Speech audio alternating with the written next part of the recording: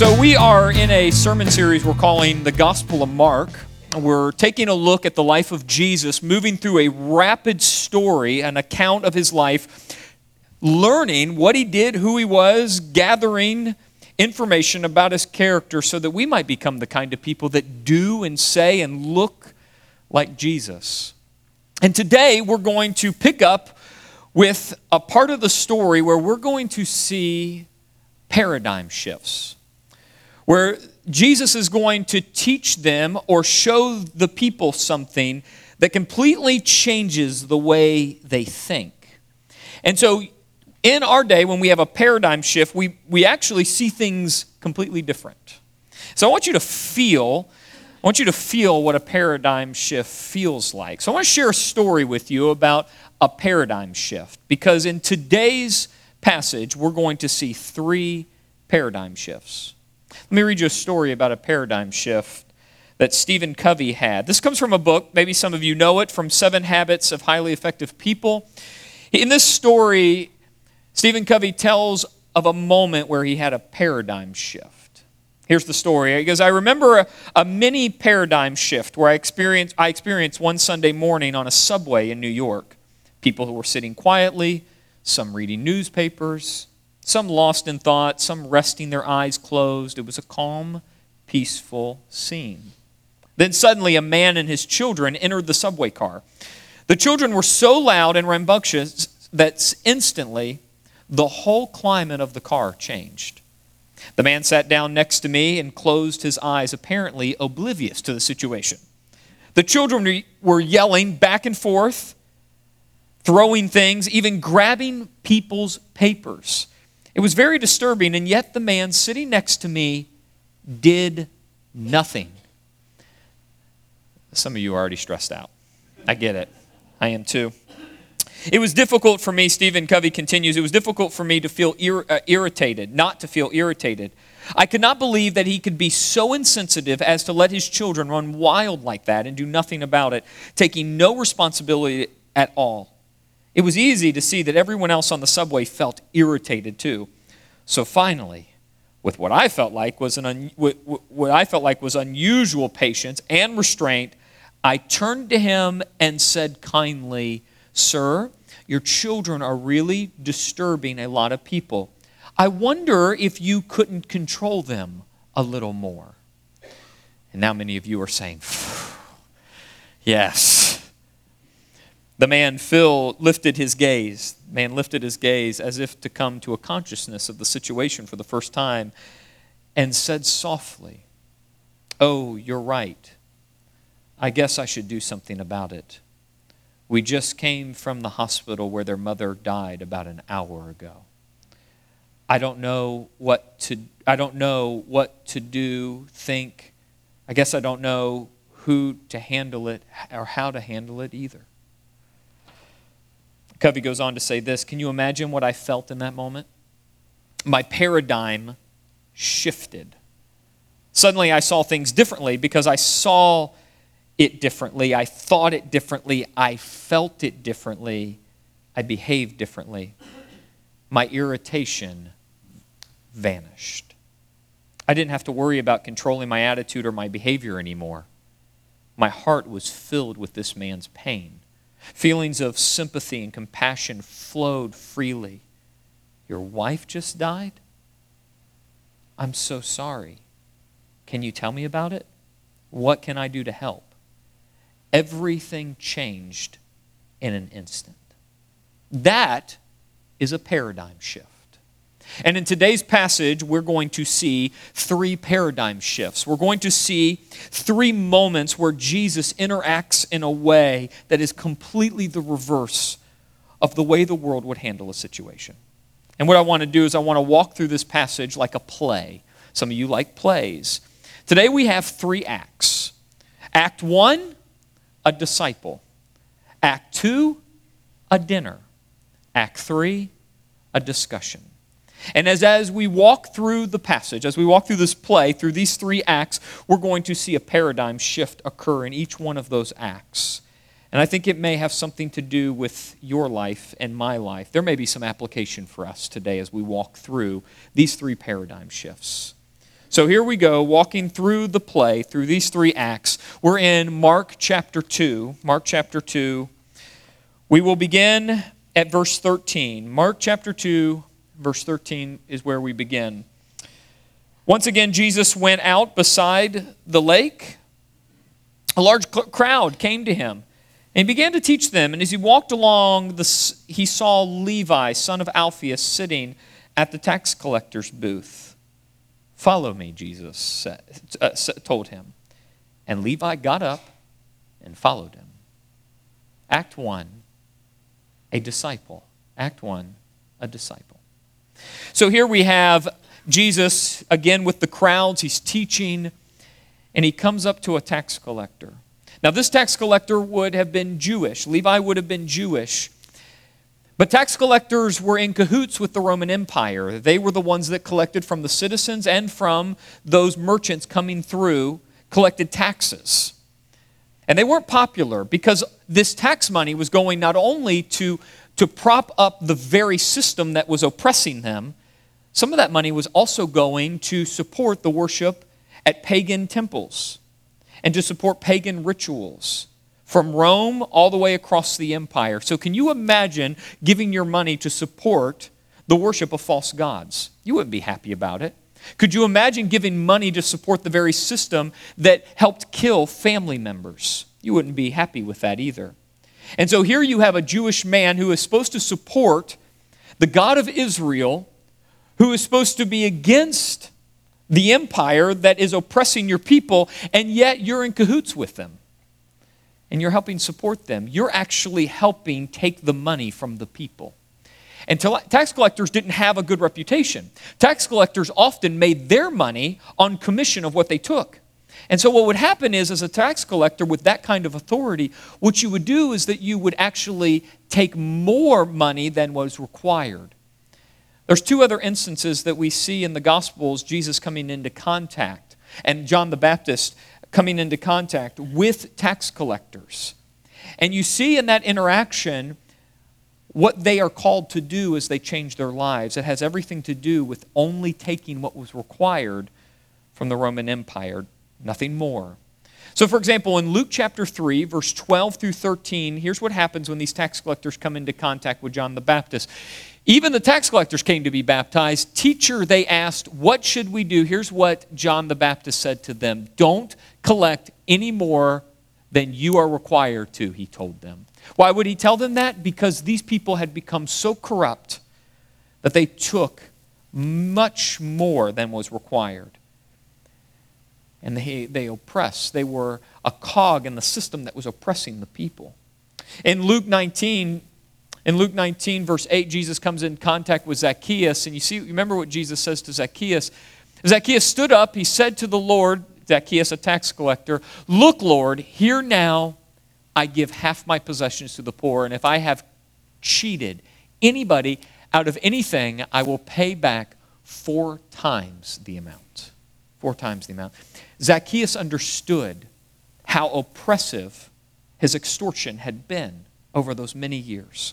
And so when a Jew would see a tax collector, they would typically think of that tax collector as corrupt and is on the outside of God's favor.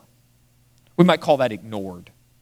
And the fact that Jesus now among the crowds, now a pretty popular guy at this point, having some influence. Remember, people are looking at Jesus saying that he teaches as one with authority, unlike anyone else that teaches in his day.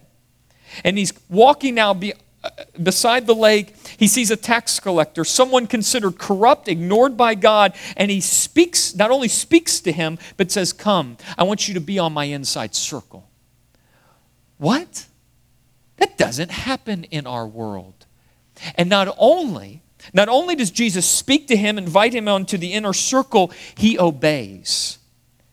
This guy considered corrupt and then ignored, who no one thought would ever come to actually obey the God of Israel, he obeys and he turns his life around. The guy that was never supposed to obey, the guy that was always supposed to be corrupt, changes his life. That's a paradigm shift. That's a paradigm shift. Why do I say that? Here's the point I want to make here. The world invites the best and the brightest. This is just the way the world works. But Jesus invites the corrupt and the ignored. And in that moment, in Act 1, with this disciple, the tables are turned because Jesus brings into the inner circle someone that everybody thought beyond hope and ignored. That's the kind of work Jesus is doing as he reverses the kingdom of Satan here on earth. Act 2, a dinner. Let's pick up now in the story, verse 15, when Jesus was having dinner at Levi's house. Now we know that he's going to have dinner at this guy's house. He's having dinner at Levi's house. Many tax collectors and sinners were eating with him, and his disciples were there, for there were many who followed him. And when the teachers of the law, who were Pharisees, saw him eating with sinners and tax collectors, they asked the disciples, "Why does he eat with tax collectors and sinners?" On hearing this, Jesus said to them, "It is not the healthy who need a doctor, but the sick. I have not come to call the righteous, but sinners." I have not come to call the righteous, but sinners. So here in this translation with the New International Version, we get a sense of what Jesus is saying. We're getting a sense of how the world might view things. I want you to see these last two verses in the passage from the New Living Translation because they grab the meaning of the original Greek better than the NIV does here. Check out this translation. They asked his disciples, "Why does he eat with such scum?" That's what that would have communicated in that day. And then Jesus heard this. He told them, healthy people don't need a doctor. Sick people do. I have come to call not those who think they are righteous, they think they're righteous, but those who know they are sinners. You see, as Jesus sat with these tax collectors and sinners, these are people that would have been considered scum in the day. They would have been considered dirty, just dirty and unworthy. Someone with the influence of Jesus doesn't sit with people like that. He's better than that. And so here in this dinner, we get a glimpse of the paradigm shift occurring. But there's another dinner, and I want to pull now another scene out of the Gospel of Luke. And I don't want you to read it, I want you to hear it. So I'm going to read it, you listen. Luke chapter 7, verse 36 through 48. I want you to watch, look in. I want you to come with me as we peer into another dinner scene where the same kind of paradigm shift is happening, but it just so happens with a little more detail. Here's the scene. Luke chapter 7, verse 36 through 48. One of the Pharisees asked Jesus to have dinner with him. They would have considered Jesus to be righteous. He was well off. And so they had him over for dinner. So Jesus went to his home and sat down to eat. Now when a certain immoral woman from that city heard he was eating there, she brought a beautiful alabaster jar filled with expensive perfume. And then she knelt down behind him at his feet, weeping. Her tears fell on his feet, and she wiped them with her hair, and she kept kissing his feet and putting perfume on them. And when the Pharisee who had invited saw this, he said to himself, "If this man were a prophet, he would know what kind of woman is touching him. She's a sinner." Scum. Then Jesus answered his thoughts. "Simon," he said to the Pharisee, "I have something to say to you." "Go ahead, teacher," Simon replied. Then Jesus told him a story. A man loaned money to two people, 500 pieces of silver to one, 50 pieces to the other. But neither of them could repay him. So he kindly forgave them both, canceling their debts. "Who do you suppose loved him more after that?" Well, Simon answered, "I suppose the one whom he canceled the larger debt." "That's right," Jesus said. And then he turned to the woman, and he said to Simon, "Look at this woman kneeling here. When I entered your home, you didn't offer me water to wash the dust off from my feet, but she has washed them with her tears and wiped them with her hair. You didn't greet me with a kiss, but from the first time I came in, she has not stopped kissing my feet. You neglected the courtesy of olive oil to anoint my head, but she has anointed my feet with rare perfume. I tell you, her sins, and they are many, have been forgiven. So she has shown me much love. But a person who is forgiven little shows only little love." And then Jesus said to the woman, your sins are forgiven. Jesus honored scum in the house of a righteous and well-off man. That's a paradigm shift. That doesn't happen in this world. You take care of the righteous. You take care of the well-off. You leave the dirty and the unworthy to themselves. And yet Jesus reverses the order. This is the paradigm shift we see in Act 2, a dinner. The world invites the righteous and the well-off. You would invite the righteous and the well-off. They feel good. They're like you. And yet Jesus invites the dirty and the unworthy. And he blew their minds. In that moment, as he sat around with these scumbags, in that moment, it was like Stephen Covey hearing the words from that man that his wife had just died. It reversed the order in a profound way, a paradigm shift. Act 3, a discussion. Let's pick up.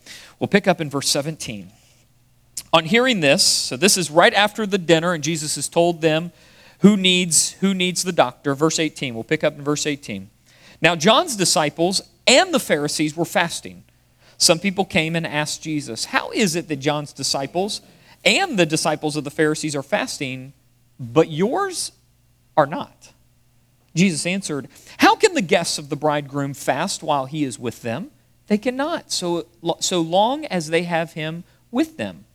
But the time will come when the bridegroom will be taken from them, and on that day they will fast. No one sews a patch of unshrunk cloth on an old garment. Otherwise, the new piece will pull away from the old, making the tear worse. And no one pours new wine into old wineskins. Otherwise, the wine will burst the skins, and both the wine and the wineskins will be ruined. So, no, they pour new wine into new wineskins. Now, what we don't know in the story here, in this part of the play, is who's asking the question. This is where we can actually get some help from the Gospel of Matthew. In Matthew 9:14, we actually read that it was some of John's disciples that came and asked this question. And one translation of the scriptures actually subtitles this part of our story, a discussion about fasting. So what I want us to understand is that this question isn't coming as a gotcha moment. This question is coming as a sincere inquiry. We're fasting and your disciples aren't fasting. What's going on? And in that day, fasting would have been considered a rigid rule. It was something you did. It was a rule you kept in order for God to like you. And so what Jesus does here is he shifts the terms of the discipline, of the practice. Whereas John's disciples and the Pharisees would have seen fasting as a rigid rule, something you got to do for God to like you, Jesus says fasting is in the context of a relationship. It pulls you closer, it pulls you into a relationship. And because fasting ultimately brings you to me, if I'm with you, you don't need to fast. But one day I will be taken, and then you will fast, and you'll be drawn to me. But here's what I want us to note, is that in this moment that Jesus is teaching them about fasting, he's teaching them to move away from rigid rules, making sure you have all your boxes checked and all your I's dotted and all your T's crossed, that you got everything in place. You got God in his nice box. He's moving them from a place of rigid rules and rituals to a place of relationship in that teaching on fasting. And then he takes that one step further as he teaches them about this old cloth, new cloth, old wineskin, new wineskin. Let's take wineskins, for example. Wineskins were made of goat skin, typically, and after some time, they would become rigid. They would become taut. They'd be inflexible. And so if you put new wine in them, they would break because they were so inflexible. And the old wineskins represents all those rigid rituals and rules that the Pharisees had put on top of the people. One commentary says this about this passage about the old wineskins and new wineskins. Take a look here. The Pharisees had become rigid like old wineskins. They could not accept faith in Jesus that would not be contained or limited to man-made ideas or rules. The Pharisees thought they could get God into a nice, neat box. And as long as you had your nice, neat box laid out and you lived inside all those nice, neat rules, then you knew you were good with God. And what Jesus does is he comes in and he says, I don't fit in a box. You can't get me in a box. God doesn't fit in a box. And yet the Pharisees and all of their rules put heavy burdens on the people. I want you to take a look at two places where Jesus speaks directly to the Pharisees and the burdens they put on the people because of all the rules they gave people. In Matthew chapter 23, verse 4, he said this to them, they crush people. He's speaking of the Pharisees. They crush people with unbearable religious demands and never lift a finger to ease the burden. And then in Mark chapter 7, we will come to this passage, Mark 7, 8 and 9, for you ignore God's law and substitute your own tradition. Then he said, you skillfully sidestep God's law in order to hold on to your own tradition. There were people among them throughout Israel who were told, you better go to synagogue every week and you better dress a certain way. And then they missed synagogue for some reason and then they were condemned in the community. Does that have any translation to our day? Where we would place heavy burdens and rules on top of people. Jesus at one point speaks into this in the Gospel of Matthew, and I want you to hear these words in the context of a people burdened by trying to keep all the right rules, check all the boxes, dot all their I's, cross all their T's. It is a heavy load. It is a big burden to bear. Here's what Jesus says, Matthew chapter 11, verse 28 through 30. Come to me, all who are weary and burdened. I think he's looking at people burdened by all the rules, all the regulations, all the rituals. He says, I will give you rest. Take your yoke upon me and learn from me, for I am gentle and humble in heart, and you will find rest for your souls. For my yoke is easy, and my burden is light. That's good news to a people burdened by rules and rituals. Empty rules, empty rituals. And so Jesus speaks now in this third act, having a discussion about fasting, moving them to a place of different cloth and wineskins. And here's what he's doing. He's pulling this paradigm shift where the world invites people into rules and rituals because you can control those. Jesus invites people into a relationship. If you get Jesus in a relationship, you're going to get all of the appropriate rule keeping you need. You will. But if you just grab for all the right rules and all the right rituals, you will get nothing.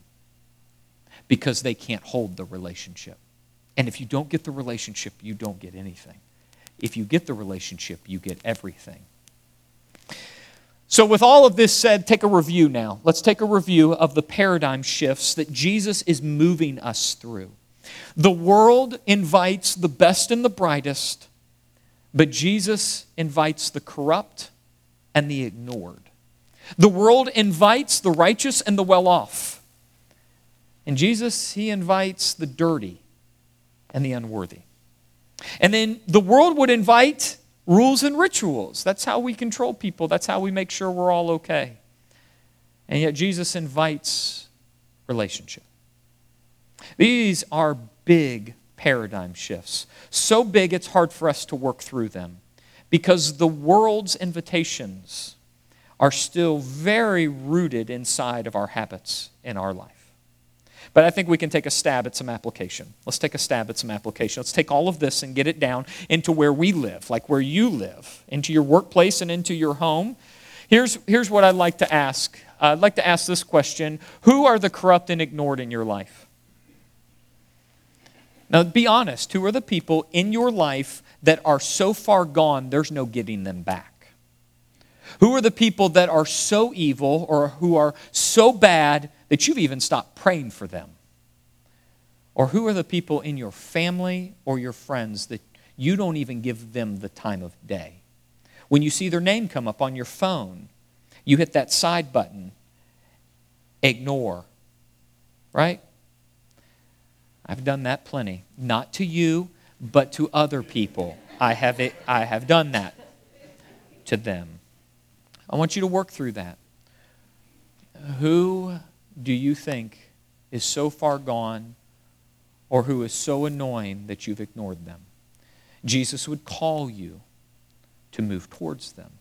Now, I'm not saying that you become their best friend, but I'm saying you move towards them, whatever that might look like where you are. Act 2, this is where we have the dinner scene. Who are the dirty and unworthy in your life? Who are the people you'd be embarrassed to be around? Who are the people that just dress too uncleanly to be seen with? Who are the people you judge because of the way they look? Who are the people in society that we don't give much attention to? Who are the unworthy? Because if you're human, you're carrying prejudice inside of you. You just are. So who are the people you are prejudiced against? And Jesus would call you to move towards them. And I don't know who that is for you. I just don't know. But I know that Jesus will move us in a paradigm shift like he did at that dinner, where he would speak in a way that would be scandalous. And then he's probably got us right where he wants us. Who are the dirty? Who are the unworthy? Move towards them. And then in Act 3, where we had that discussion about rules and rituals and relationship, here's the question that I hope steps on some toes. Is this church thing, that's this thing we're doing right now, is this church thing more about keeping a bunch of rules or building a relationship with Jesus? Will you go home today feeling good that you went to church because you went to church? Or will you feel good because you are moving closer to Jesus? If we're honest, myself included, sometimes I feel good because I preached a sermon. That feels good to preach God's word. You kind of feel a little righteous. Who wouldn't? I'm bringing God's word. If anybody was going to feel righteous, surely I can.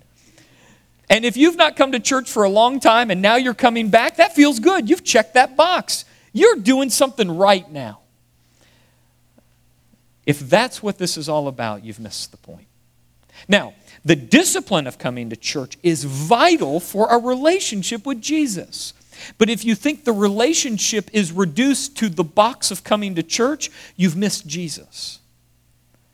And we never throw out the baby with the bathwater. But you really need to consider if this whole church thing is just a matter of keeping rules or if it's about a relationship with Jesus. Really think on that. I'm hoping that gets under some skin or steps on some toes. Because this one we still struggle with, I think. Let's take all of this then into what I think is the other side of the coin. All of this now has been all about how you are bad. But to you who feel corrupt and ignored. Listen, a crowd this size, there's some of you that do some bad things still. You just hide it. You might feel like you're too far gone because you really are corrupt. Or you might feel ignored, like no one ever pays attention to you. Or maybe you feel dirty, like you're being judged all the time. Or you just never can do anything right. Or maybe you feel unworthy, like God has no reason to love you. Why would he love you? Maybe you feel like those tax collectors and sinners. Or maybe you're struggling because you're just burdened with a bunch of rituals and rules and you don't have a relationship and you just feel bad about it all the time. I don't know where you sit. But here would be my word to you on the other side of this coin. Jesus has, will, and will continue to move towards you. Now, he won't let you stay in your corrupt state. He's not going to let you stay in your badness, your wickedness, your evil. He won't let you stay there. But if you feel like you are unworthy or ignored, I'm telling you, God really likes you. So much so that he brought heaven to earth in the person of his Son and defeated death so he could bring you into relationship. That sounds so crazy, you may not even believe that. But hopefully my words can get through at this point to say, God likes you if you feel this way. He would have invited you to dinner, and you would have had a good time. Let's take a next step. Let's take a few next steps. These next steps, just a few here. Pray for someone who is corrupt. Literally, the person that is too far gone this week, pray for them. It doesn't have to be elegant. It doesn't have to be complex. Say their name, God help them. Done. But watch what it begins to do to your heart. Talk to someone who you view as dirty. Now that's the one that's really going to be tough here. Rather than hit the side button, swipe across the bottom and answer the phone. That kind of thing. Talk to someone you think is dirty. And then read Matthew 11, 28 through 30 once a day this week. That's that passage where Jesus says, "Come to me, all who feel weary and burdened." Guess what? I'm going to bring rest for your souls. These are just 3 next steps you could take this week to move us in the direction of Jesus. I'm not saying it'll produce a miracle, but I'm saying it'll get you closer to Jesus than when you started today. Let me pray for you. Father, thank you for your word. Thank you for these paradigm shifts where Jesus changes and moves our thinking to a whole new place. Get it down into our emotions. Move us to a place where we can be different kinds of people who look and sound and move like Jesus the Christ. In His name I pray this. Amen.